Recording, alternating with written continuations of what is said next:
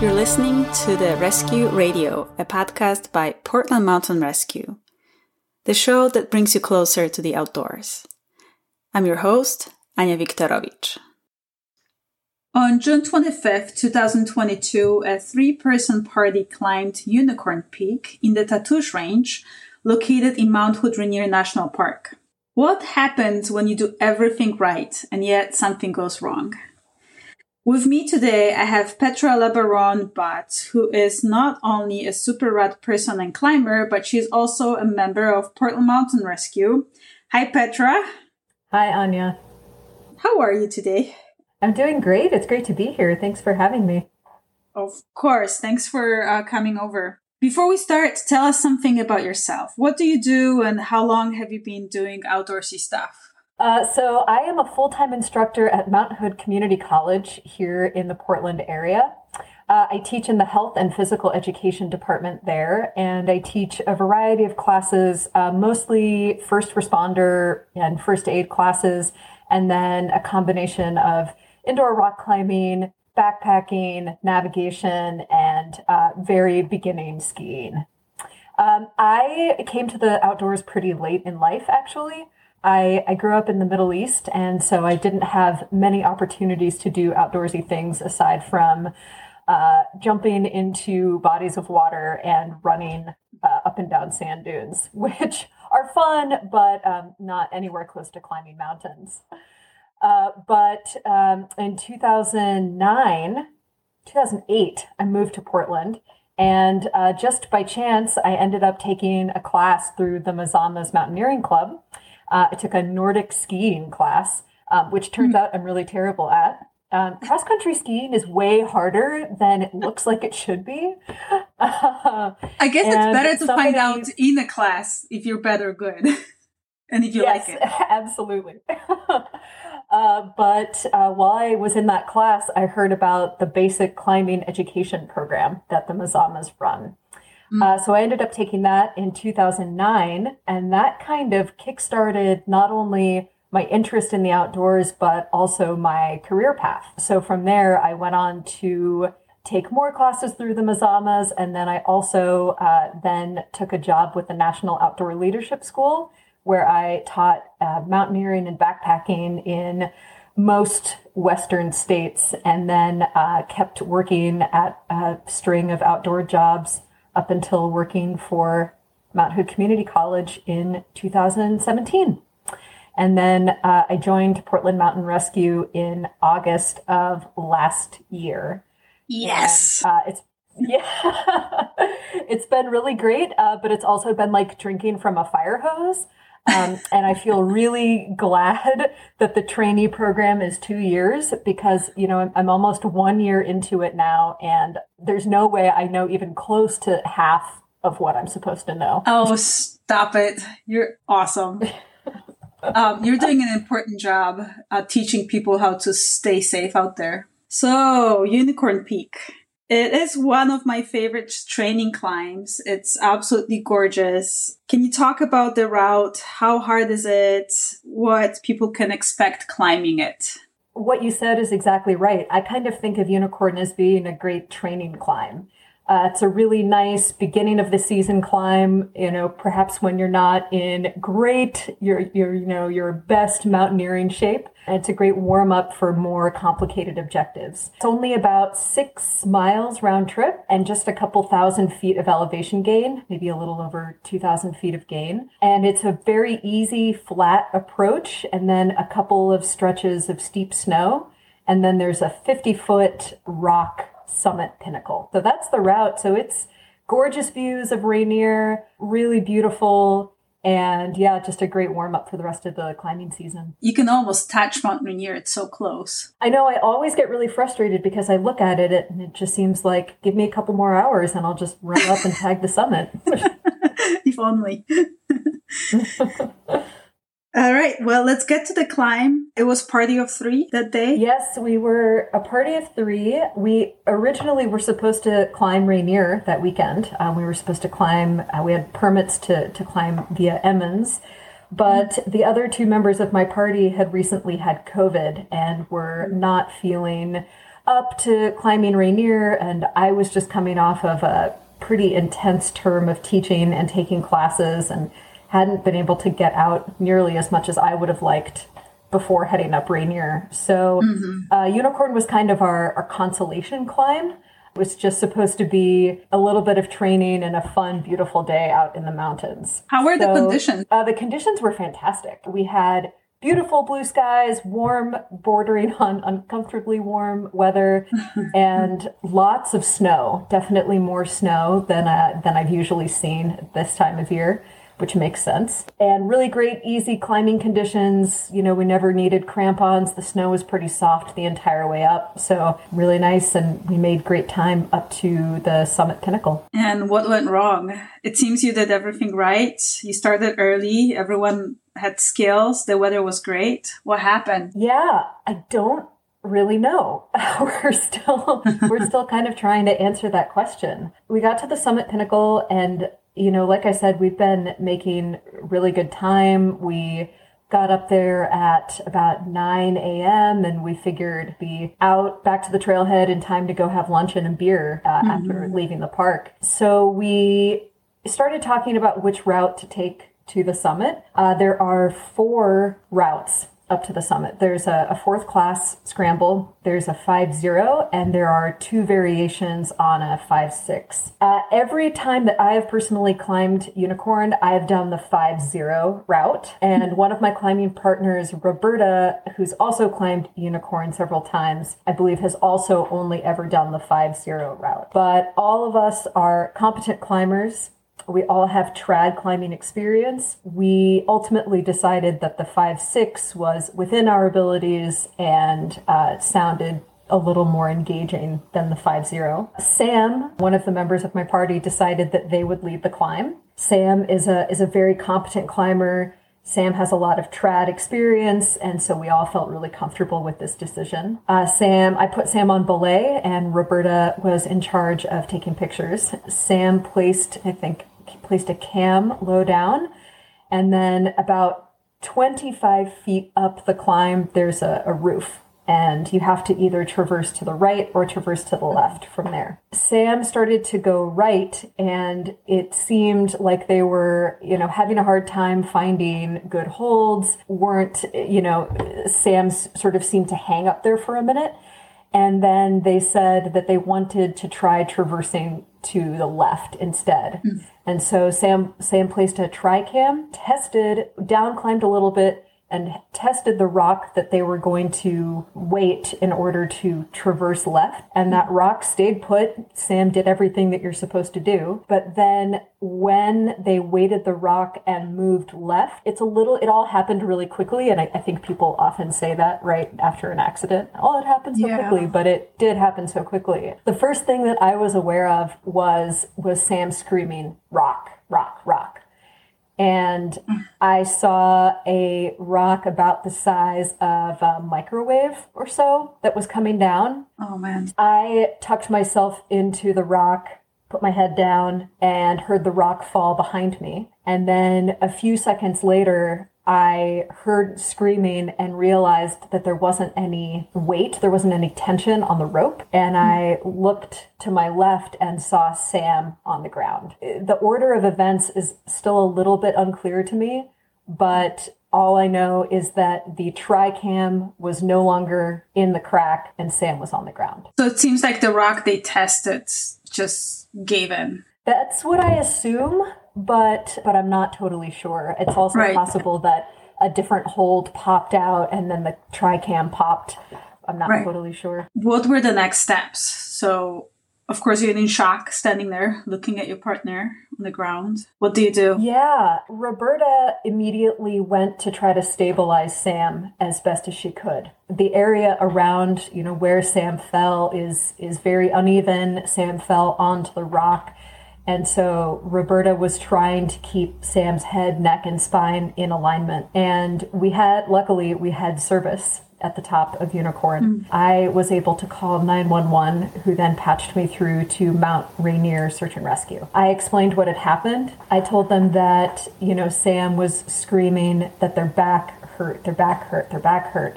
And so obviously a back injury probably a neck injury, maybe a head injury, and that walking Sam out would be impossible, and also that a litter evacuation would be incredibly challenging and time consuming, and that I thought that a helicopter would be the best if there was one available. Luckily, because there are so many rescues that happen in Mount Rainier, they told me that a helicopter was already in the air and that they would send it to our coordinates to gather some information about where we were and where they could land and if they could land, and that they would then pick up rangers and bring them back. Lucky. So you were like 3 miles in, right, from the trailhead? Yeah, 3 miles in. Yeah, they came maybe about 20 or 30 minutes after I placed that call. And during that time, it was so fast. Yeah. You know, I've been a part of a few rescues in the past, and they, you know, I've been a part of rescues that take 14, 15, 18 hours. To have this rescue happen so quickly felt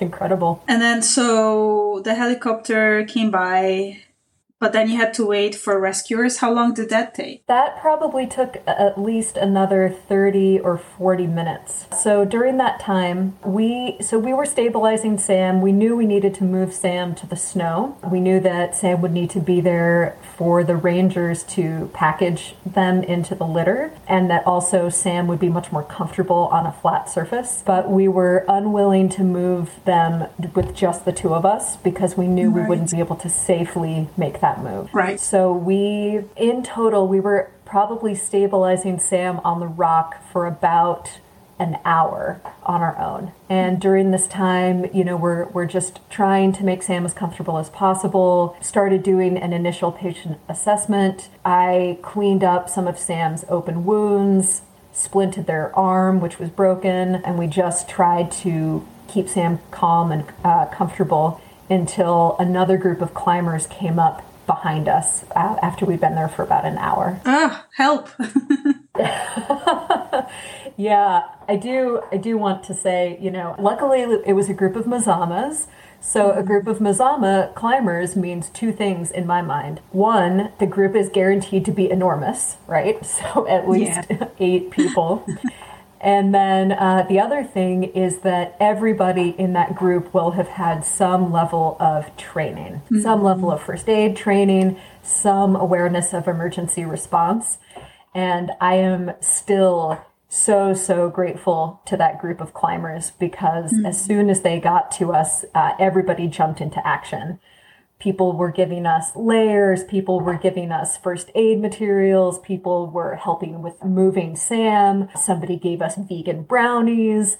They were just a really exceptional group of people. Nice. So with additional 8 people, you could safely move them off the rock to a better place. Yes. Yeah, exactly. So we think it took maybe 5 or 6 of us to make that move, but we were able to do it safely and keeping Sam's head, neck, and spine aligned. Nice. So you got them stabilized and taken care of, and then the rescuers show up. What happens? The rescuers were flown in on a haul line. So, you know, they're kind of dangling from the helicopter. They were dropped onto the snow where we were, and then the helicopter took off to kind of circle around until the rangers called them back. After the rangers were dropped off, things happened pretty quickly. We got Sam into a vacuum splint and into a litter, got them packaged. We handed off all of the documentation that we had of vitals, and then sort of maybe after the rangers had been with us for about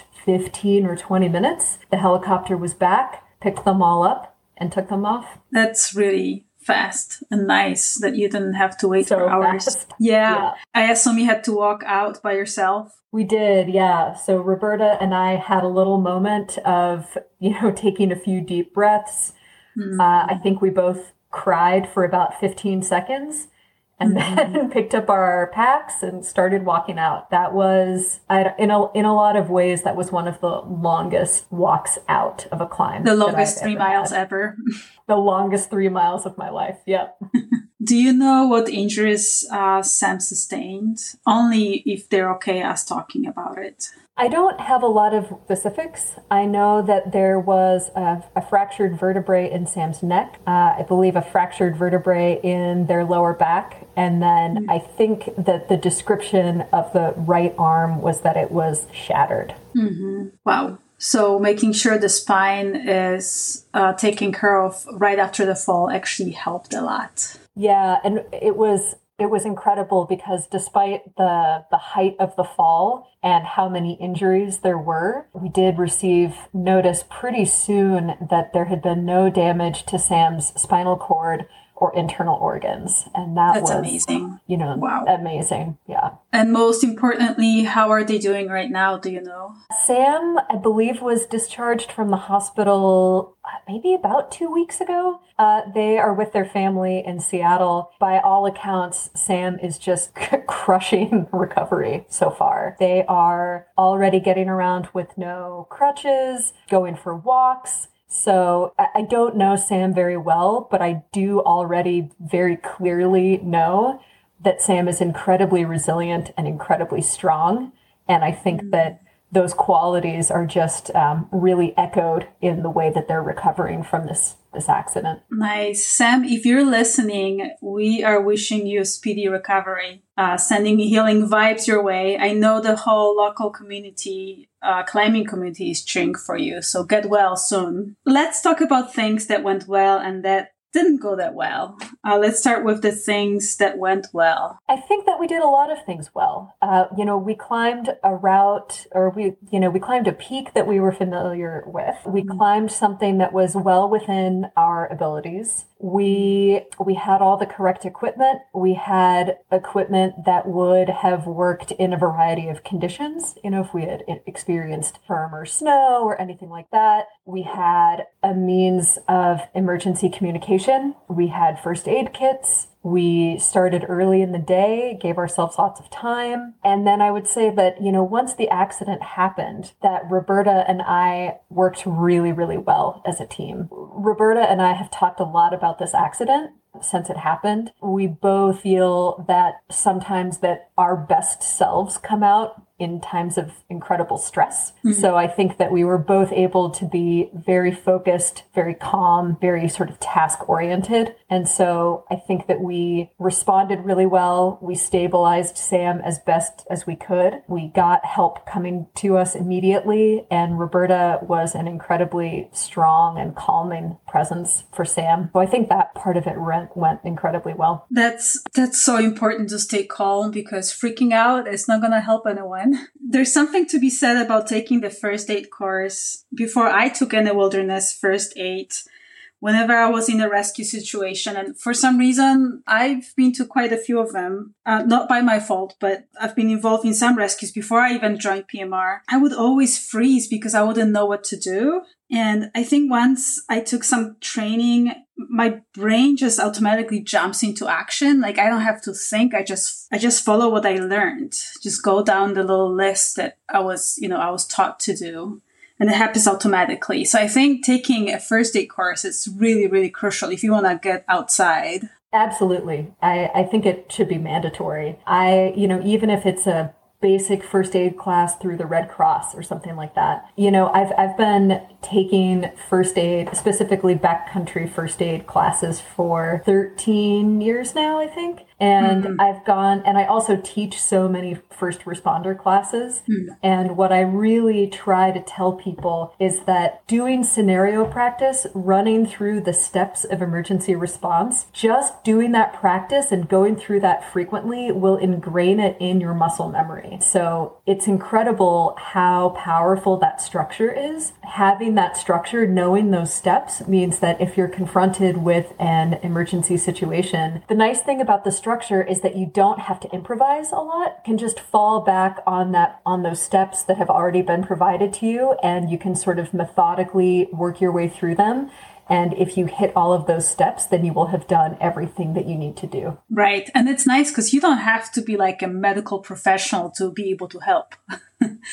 You don't have to know anything about medical field, but you can still help. Another thing that you said, Petra, that I really I think it's really important is having some kind of a communication. And I'm not talking about cell phone, because a lot of times cell phones are useless. Either there's no cell reception or they just die because it's too cold. But having some other like InReach, some other way to communicate is very crucial. Having an InReach, having a spot, there are all sorts of other little devices that are coming out now that, that are basically like mobile hotspots that will work anywhere in the world, that will enable you to text emergency services. A friend of mine mentioned right after this accident how silly it is that people will drop $400 on a jacket and they'll think, wow, what a good deal. I got this great piece of gear.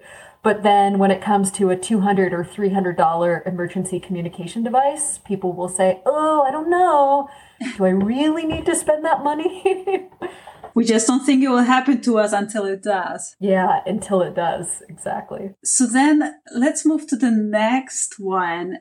What are the things that you would improve? What do you think didn't go well? There's not a lot that I can point to as mistakes we made or things that I would change in the future. And I've thought a lot about what could have gone differently. There are only a couple of things that come to mind. One is to never forget or underestimate how bad the quality of the rock in the Cascades is. Think that we can get complacent and think that, that we'll be all right. It's not that big of a deal. Unicorn's not a particularly challenging climb. You're only 3 miles from the trailhead. We can get a little bit complacent, and just remembering that anytime you're going to weight something, that you should test it first. The other thing, and I'm not saying that Sam didn't test it. As far as I could see, Sam did test everything. And sometimes even when you test, only be able to test something with a downward pull versus a pull to the left or the right. I don't know the specifics of how this rock became dislodged, but I do know that Sam did their due diligence. For sure. And the other thing that I think could have gone differently is I think Roberta and I had only ever been up, the two of us had only ever been up the 5-0 route. Perhaps in retrospect, it would have made the most sense for us to climb that, since we are already familiar with that route. But that being said, 5-6 is well within all of our climbing abilities. So that's kind of a tough line to draw. Right. From listening to you and from reading your report, it seems like your team did everything right. And I think it's just the nature of the activity, that our hobby that we choose, that is inherently risky. So it was just bad place, bad time, but at least right people with right skills. I mean, you did everything right. That's a great way to put it. Yeah. Wrong place, wrong time, but right people, right skills. A terrible accident. And these, as you said, these things do happen in this hobby. Yeah, if anything were to happen to me, I would love to have a person who teaches first aid for 13 years. Petra, any parting thoughts you'd like to share? I just want to remind people that the GoFundMe for Sam is still ongoing, and I think that you will have a link to it on the podcast episode. And so if you are able to contribute to that, please do follow that link. I do just want to say, Sam is a really integral member of the climbing community in the Pacific Northwest. Sam is the founder of Corvallis Climbers of Color. And so that's an organization that is dedicated to introducing people of color to the sport of climbing, or just creating a space in which people of color can get together and climb, make connections within the community, and feel empowered and feel like they're able to sort of make those connections and do it in a space that feels safe. Sam does so much for that community and is so loved by the climbing community, both in Portland and in Corvallis. Any support that anybody out there can show for Sam would be huge. Thank you for saying that, Petra. Sam is doing an amazing job. And yes, we'll put the link in our description to the GoFund page. So if you guys could help out, that would mean a lot to all of us. Thank you so much, Petra. I know it's very fresh and it's probably not easy to talk about it, but I really appreciate you coming and sharing your experience with us. Thanks, Anya. I really appreciate the opportunity to talk about it. So it's time for our trivia question. So here it is. In the summer of 1982,